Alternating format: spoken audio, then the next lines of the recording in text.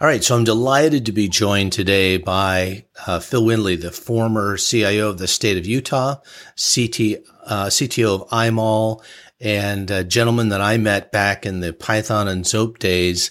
I think you had flown a Cessna 310 over from the Bay Area. Is that right? Was it a 310? I remember was it a dual? I can't remember. No, it wasn't a dual. It was a 210. A 210. Oh, turbo 210. Right. So a turbo 210, which if I remember right, because I followed you carefully after we met, you sold to fund your next startup. And it was painful. It was emotionally painful for me to read that. Well, it actually is a little bit more complicated than that because my partner, Steve Fulling, actually wrecked the 210. And we used the insurance money to buy a Turbo Aero, which then we sold. Same. So, but yeah, if you're selling airplanes to fund a startup, that's a journey. Well, it supplies both capital and operational money because, as you know, maintaining a plane is not cheap. No, absolutely. Well, here's what impressed me. The gesture to your potential venture friends should have been profound. Particularly if any of them were private pilots. Yes, that's true. So I hope you got mileage out of the gesture. And thanks for joining us. It's great. So I would love to just start. We're going to go over a couple questions. Would love to start with sort of a compare and contrast being the CIO of Utah, which is a big job, and the CTO of a startup, which is also a big job, but in different dimensions. Our audience would love to hear about the sort of X, Y, and Z of those two experiences. Yeah, well, I think when we were talking before the show, you specifically mentioned IMAL, which was my first startup. We had a couple of others since then. And IMAL was one of these just, it's a classic web story, the whole, how it happened when we were going. We started in 1994, so very early. And we wanted to sell things because the word e-commerce didn't exist. So we wanted to sell things, right? And it was really just exploring. I think later on you want to talk about cookies a little bit. And it turns out that there's a tie in there because everybody was trying to figure out how to use cookies to build shopping carts because nobody even knew how that could all work. And so being a CTO, that startup, and then we eventually sold it to Excite at Home for about $500 million, which was, like I said, it was just this classic, web fairy tale kind of startup story with, lots of pain in the middle, which always gets ignored. But that experience of going from, just me coding everything to having hundreds of developers and, lots of customers. I think we had about 50,000 merchants using our platform by the time we were done. That was a great experience. And, you asked, how does that impact or how does that contrast with being CIO for the state of Utah? Governor Levitt asked me to be the CIO for the state of Utah because I was the CTO of a Utah startup. And he was really interested in building Utah startup culture, which, at this point, 20 years on is phenomenal, right? Unicorns, everything. So that sale to Excite at Home is what interested the governor in asking me to be the CIO. Now, because it was an economic development play, or because startups are agile and I want my state to be agile? More the latter. There certainly were economic development aspects to it, and I participated in, lots of meetings in Silicon Valley and other places, getting people to think about Utah as a startup area. But really, it was because I want to do digital transformation. That word didn't really exist back in 2001, but that's, if we were describing what the governor wanted today, that's the word we'd use, right? He wanted to transform how government worked using the web. And there were a lot of successes. However, because you specifically ask about IMAL, CTO of IMAL and CIO of the state of Utah together, I have to say that being CTO of a startup and growing it big did not prepare me in a lot of ways to be CIO for a state or even a large corporation, I would presume. And part of that is because when you're the CTO for a startup,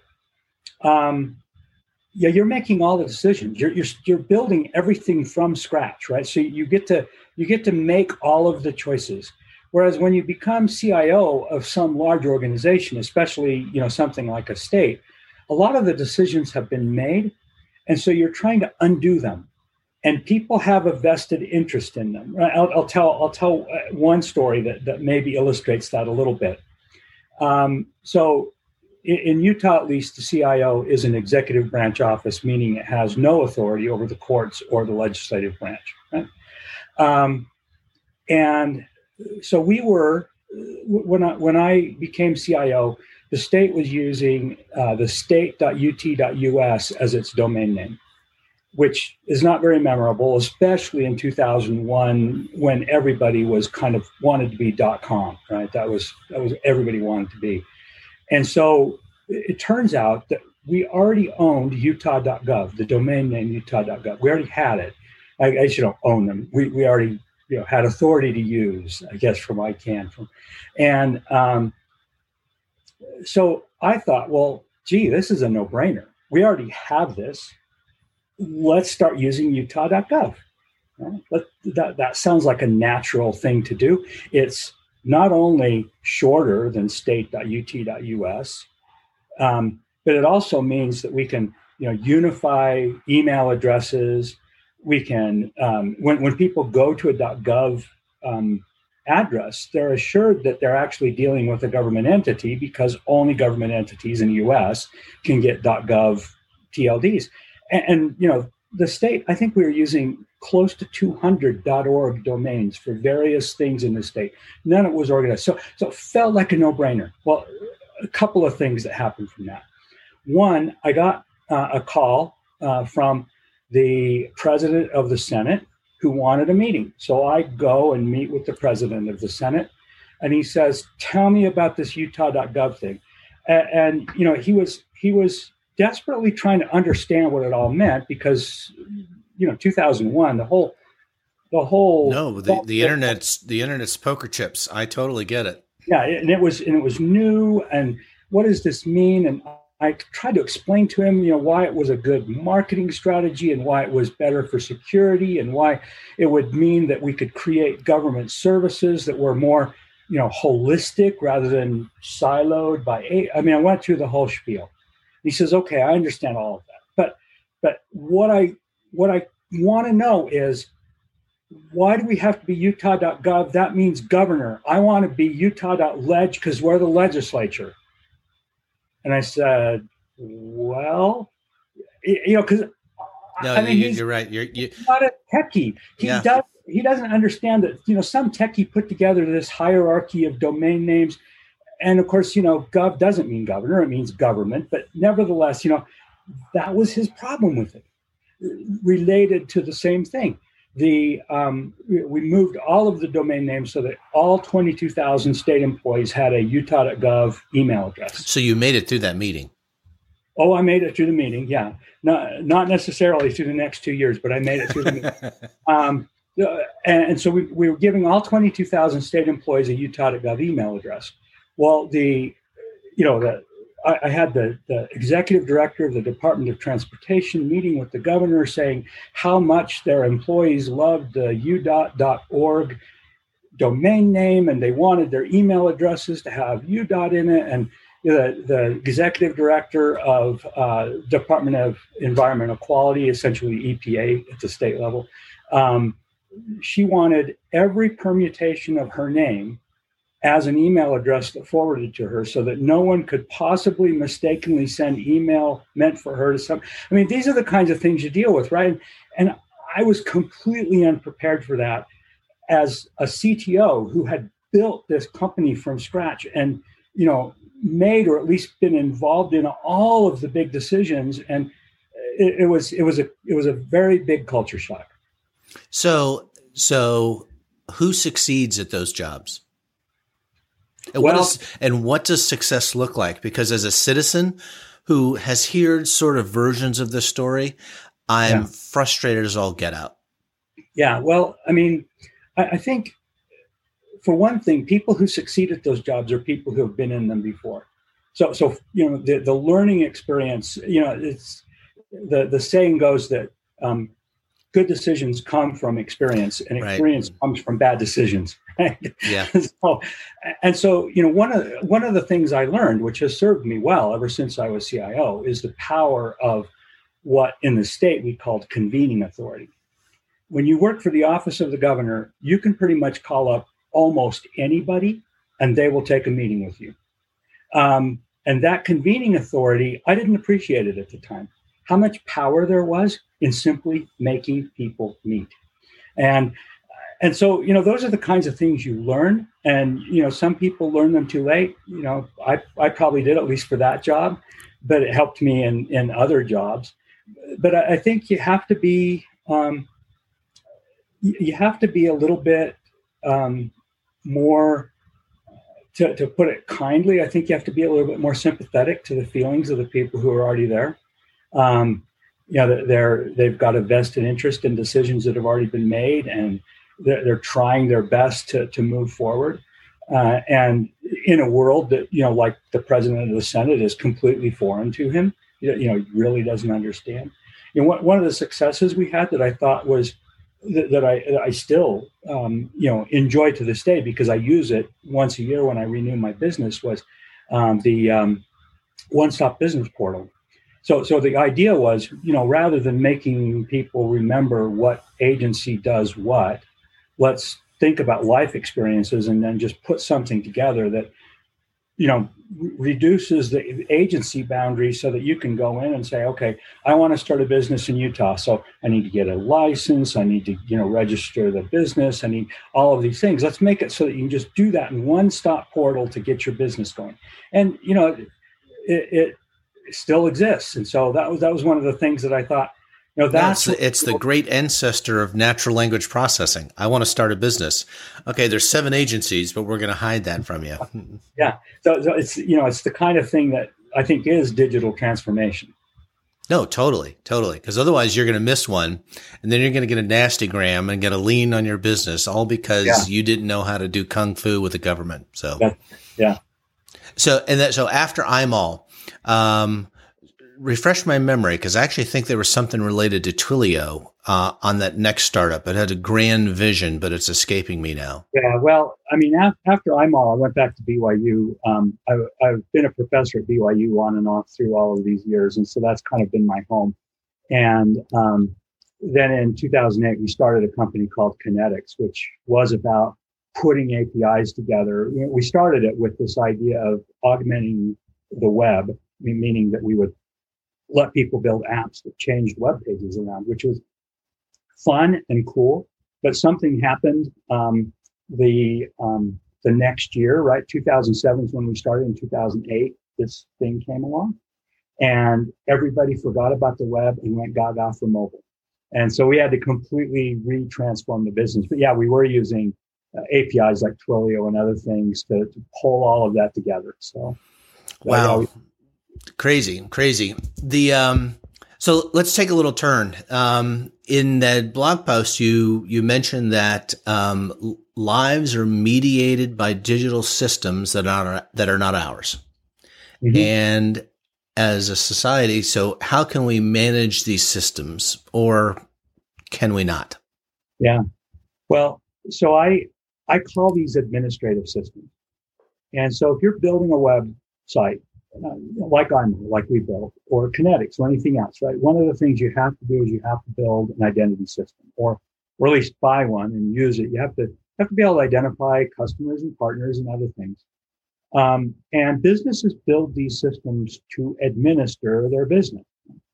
And you and I get put in these administrative systems, and we are administered just like every other part of the business. So that's kind of the digital world. Contrast that to the physical world. Right? When you go to a restaurant, you aren't administered by the restaurant. You aren't part of some restaurant system that sees you as something that they have to manage. You're just there in the restaurant. Now, there are administrative systems. They clearly are going to have probably some reservation system and, keep track of the tables, all of those things, but you're not part of it.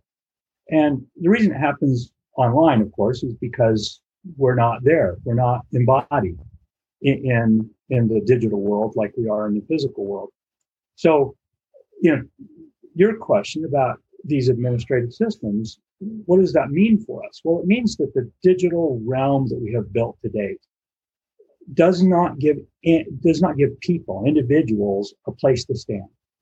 Right? We only exist as ghosts within the separate administrative systems of the various places we visit online.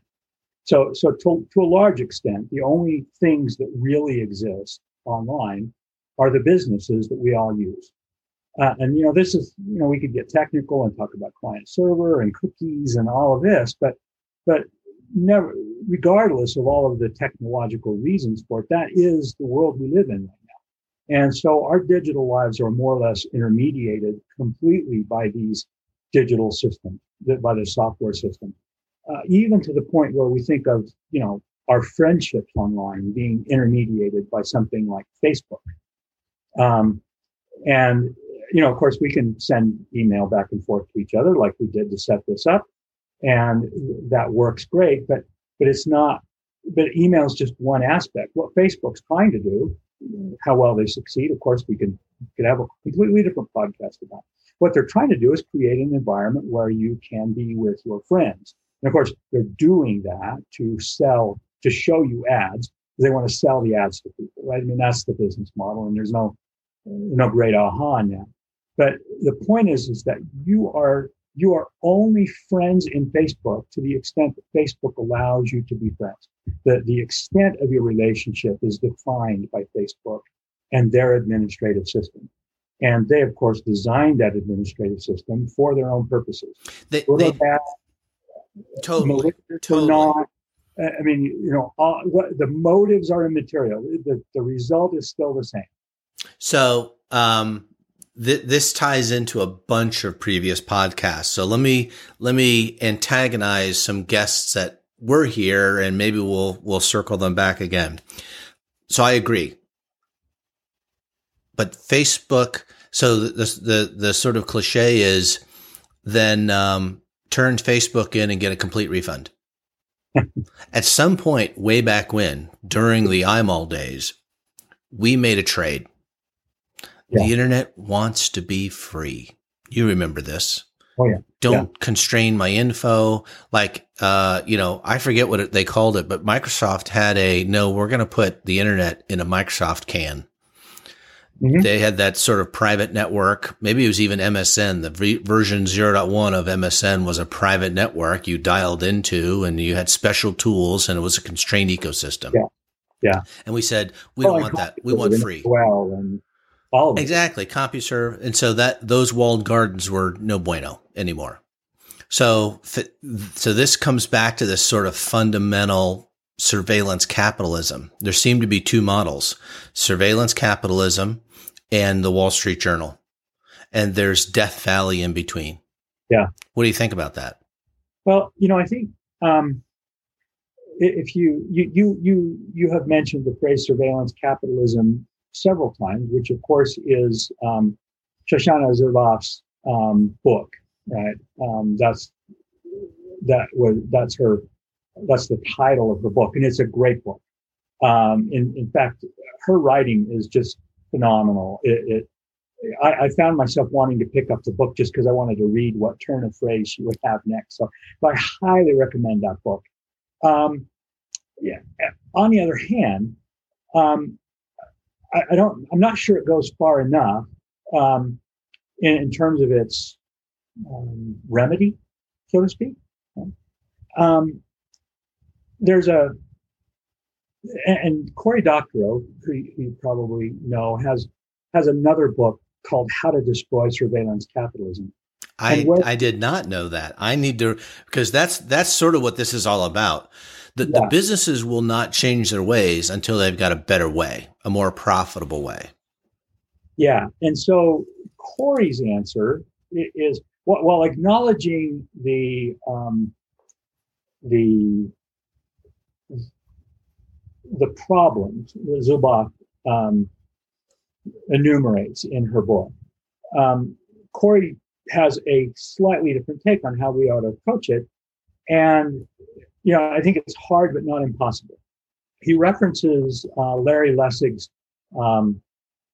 four forces that regulate lives. Lessig said that we're regulated by law, that's legal, code, what's technologically possible. And he means code in a very general way, right? Not just software, but the technology, more or less.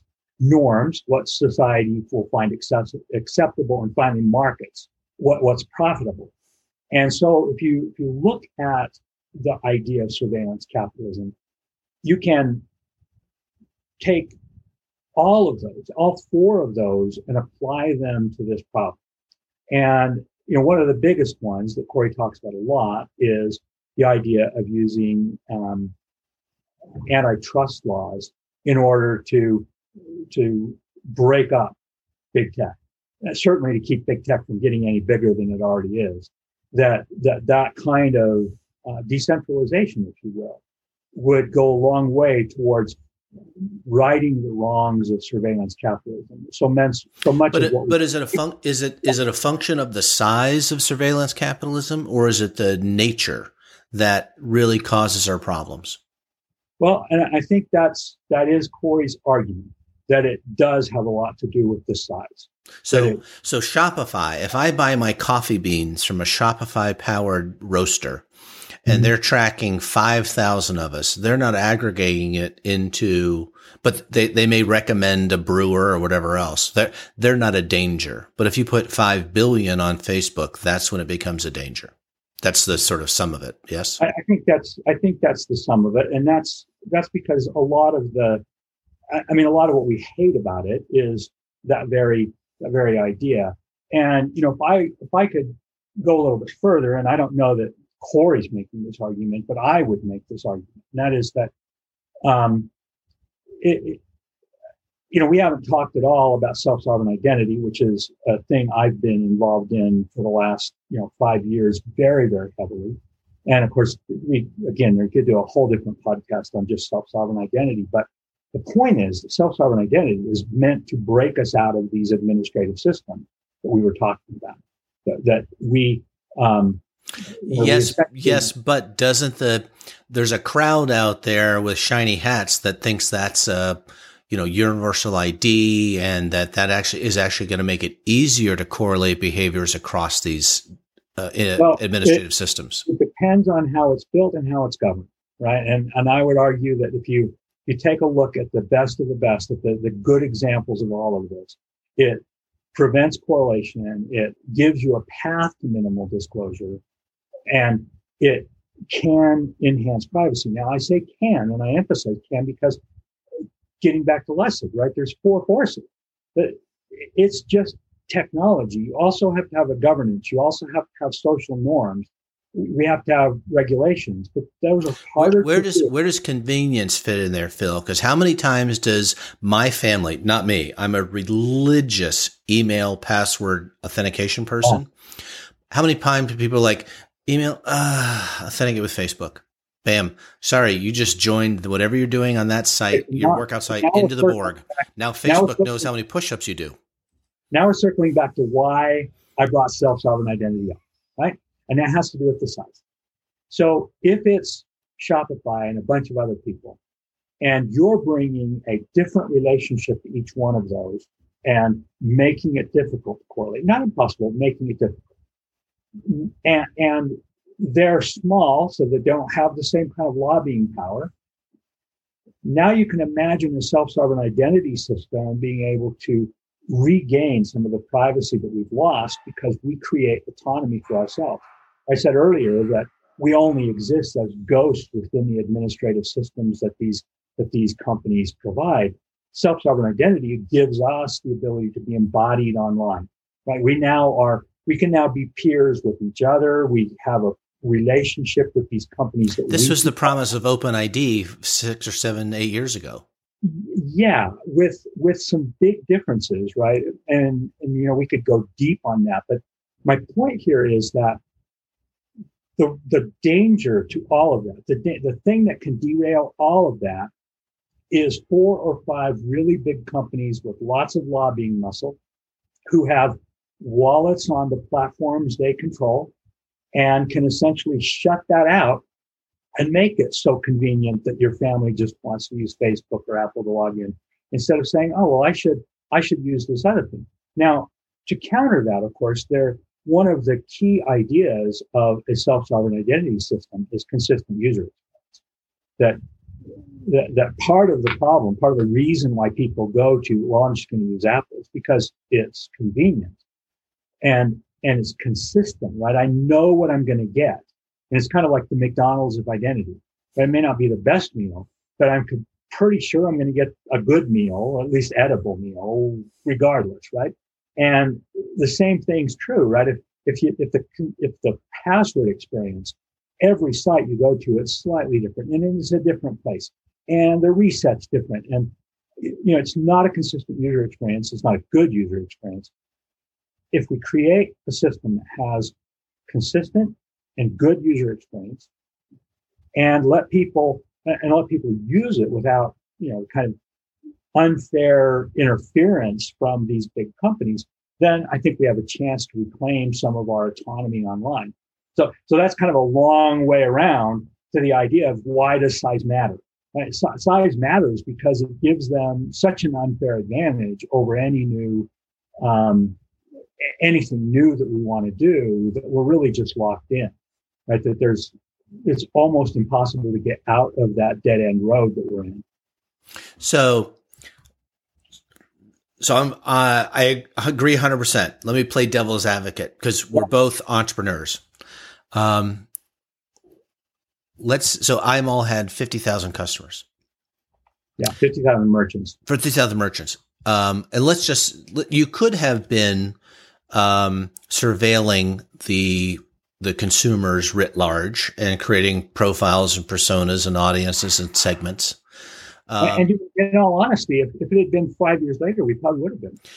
So right, it wasn't no. Because we had some moral, I totally get it. I'm with you. So now you have 500,000 merchants. What is too big, and where is am I wrong to feel a certain punitive component to the entrepreneur and the investors that success is punished? And as long as they weren't anti-competitive to get there, let's say they were Boy Scouts getting there, and all of a sudden one day IMAL reached 732,000 merchants, which is one too many. Yeah. And all of a sudden the government wants to break you up. Well, clearly, as the C2 of IMAL, I would have been really unhappy. I can't argue. On the other hand, I think you also have to look at it and say, as a society, we have to figure out how we're going to live in this world, right? Are we going to create a digital world that we want to live in? And does that mean that some things might be construed as unfair? Maybe. I mean, I'm sure that, Rockefeller and Carnegie didn't like the kind of constraints that were placed on them when antitrust actually had some teeth back in the early 20th century. I haven't read a lot about it. I'm sure they screamed to the heavens about how unfair this was. Yes, but the behavior, I read his autobiography, Standard Oil was bad, like bad. Setting fire to other people's stuff. I don't think IMAL did that very often. And so. No, and I don't necessarily want to cast stones, at the current incumbents. I mean, heaven knows I use them, right? I mean, I'm an Apple fanboy. Yeah. But on the other hand, I mean, I think that there are plenty of people who would say that a lot of their actions are exactly the same. They may not be burning down refineries. Yeah. Because it's not physical. It's all digital. But, some of the behavior is just as anti-competitive. So and this we're gonna definitely have a couple more installments, Phil, if you're game, because this is fun. You talked about the Senate president who wanted something.ledge. Yeah, Utah.ledge. And this is so, and I'm with you that the ease with which digitally transformative technologies gets into the population probably brings a government role. And I'm relatively conservative, not completely, but so that, like, even saying that out loud, that might be the first time I've ever said that out loud. But then we have legislators that want something.ledge. That to me seems like a real problem. Well, I mean, I agree with you. I don't necessarily think that, having legislatures make lots of laws about all of this is the answer. So what's the other force? You got four forces, right? We got markets. Markets didn't work because that's what got us here. So you know Doc Searles, right? Mm-hmm. Doc Searles. Well, you're quoting a lot of people from my time. I love it. Yeah. Doc Searles' idea is that markets do work, right? That what we ought to do is just ignore all of this and go build something better. Like, that's Doc's idea. And, I think we could say, well, look, the last 10 years, that hasn't worked. Lots of people have been crushed. And I worry about that. But on the other hand, I just spent the last 5 years of my life trying to build a self-sovereign identity system, an ecosystem, right? Not a company, but an ecosystem of companies to move this forward. And, I'm optimistic that we're going to gain traction and that it's got the right set of features and technology, and that it's the right time to do this. Will it absolutely work? I don't know. I mean, it's like any entrepreneurial effort. You never really know. But I do think that markets are a force we can bring to bear on this. The other two that Leslie mentions are societal norms. And I think we're seeing some movement in societal norms. Yeah, the whole delete Facebook thing. Yeah, and how people think about privacy and, what should I be Apple's doing? Default or Apple's available, sort of anonymization switches. Yeah, and Apple's cashing in on for, and so we're not. I don't think we're going to see any of these, big companies, acting like saints 100% of the time, right? But Apple certainly is saying, oh, this is a way we could make headway, is getting in on this market. Now, are they going to do that by locking us all into the Apple ecosystem? I think that's their idea, right? So we could argue about, how well that's going to work. But there are. This is the best jail. It's so comfortable. Yes, it's a great jail. Well, the analogy I like to use is the current online world is like an amusement park. It's really nice, and we love it, and it's fun. It's not always fun, right? Sometimes it's hot and unbearable in ways that amusement parks can be. But nevertheless, would you want to live your life in Disneyland? No. Disneyland's a place I want to go visit. I want to live my life as an autonomous human being that has agency and can make my own choices. But I don't want to only live the life that Facebook decides I can live or Apple decides I can live.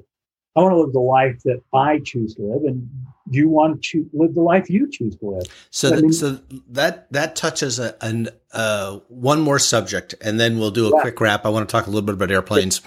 How many people realize that Facebook content algorithm is not allowing them the life they want to live?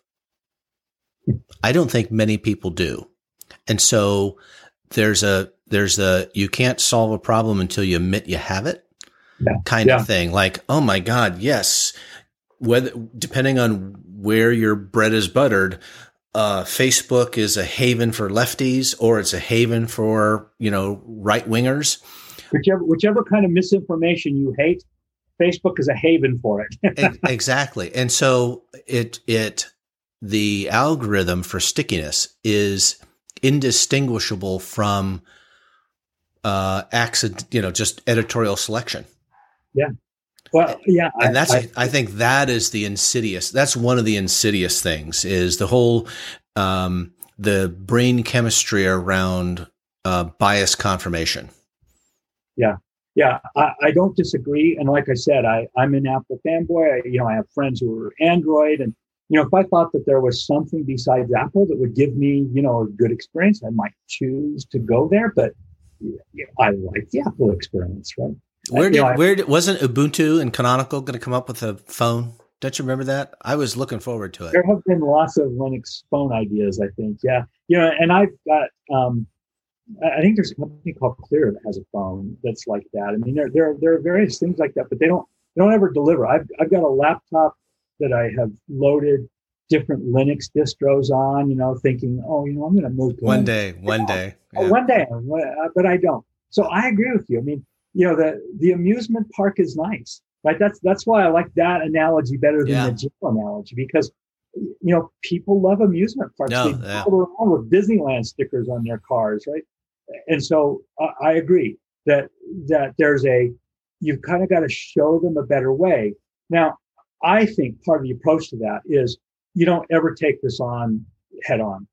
So for example, where is self-sovereign identity seeing gains?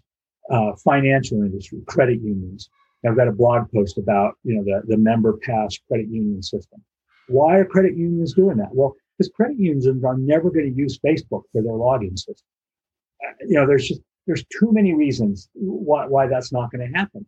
But yet they need a really good system that doesn't have them spending a minute and a half on the phone asking you about where you lived when you were 13 in order to figure out. No, right. Knowledge-based authentication. Right? Sure. And so by going to a self-sovereign identity system, they can solve those problems without having to buy into the identity ecosystem of a Facebook or an Apple or an Android or whatever. The UK National Health System is using self-sovereign identity, verifiable credentials for medical professionals to assert their training and competence, their credentials. I mean, I'm overloading credential there. A credential about their medical credentials. Right. And the COVID kind of accelerated that, because all of a sudden they had to move doctors around between hospitals. And, the way they were doing it before, it would take 2 days to get, to know that this doctor was really the doctor you thought they were. It was just too much. And so they rolled out, self-sovereign identity, verifiable credentials to, I think, 18 different hospitals to date. So those are the places that you can get traction and get people to understand the experience and think, wow, this is kind of cool. I like how this works, without having to take on Facebook and say, oh, Facebook is you're right. You're not going to break down the front wall of Facebook and out Facebook them. Yeah, find the places where those companies aren't getting traction and get in there. That said, the recent Apple wallet announcements in iOS 15. I mean, they own the platform. They can make it really, really nice. And I'm certain there will be a lot of states that will want to put their driver's license in an Apple wallet. I mean, you've got to, like I said, you got to use all four of Lessig's forces. Yeah, I've got a couple books to read. This has been a great source of entries. I hope they're all available on Blinkist, because I have so much to do. I need to Blinkist them, and then I read the ones that pass through Blinkist. Yeah.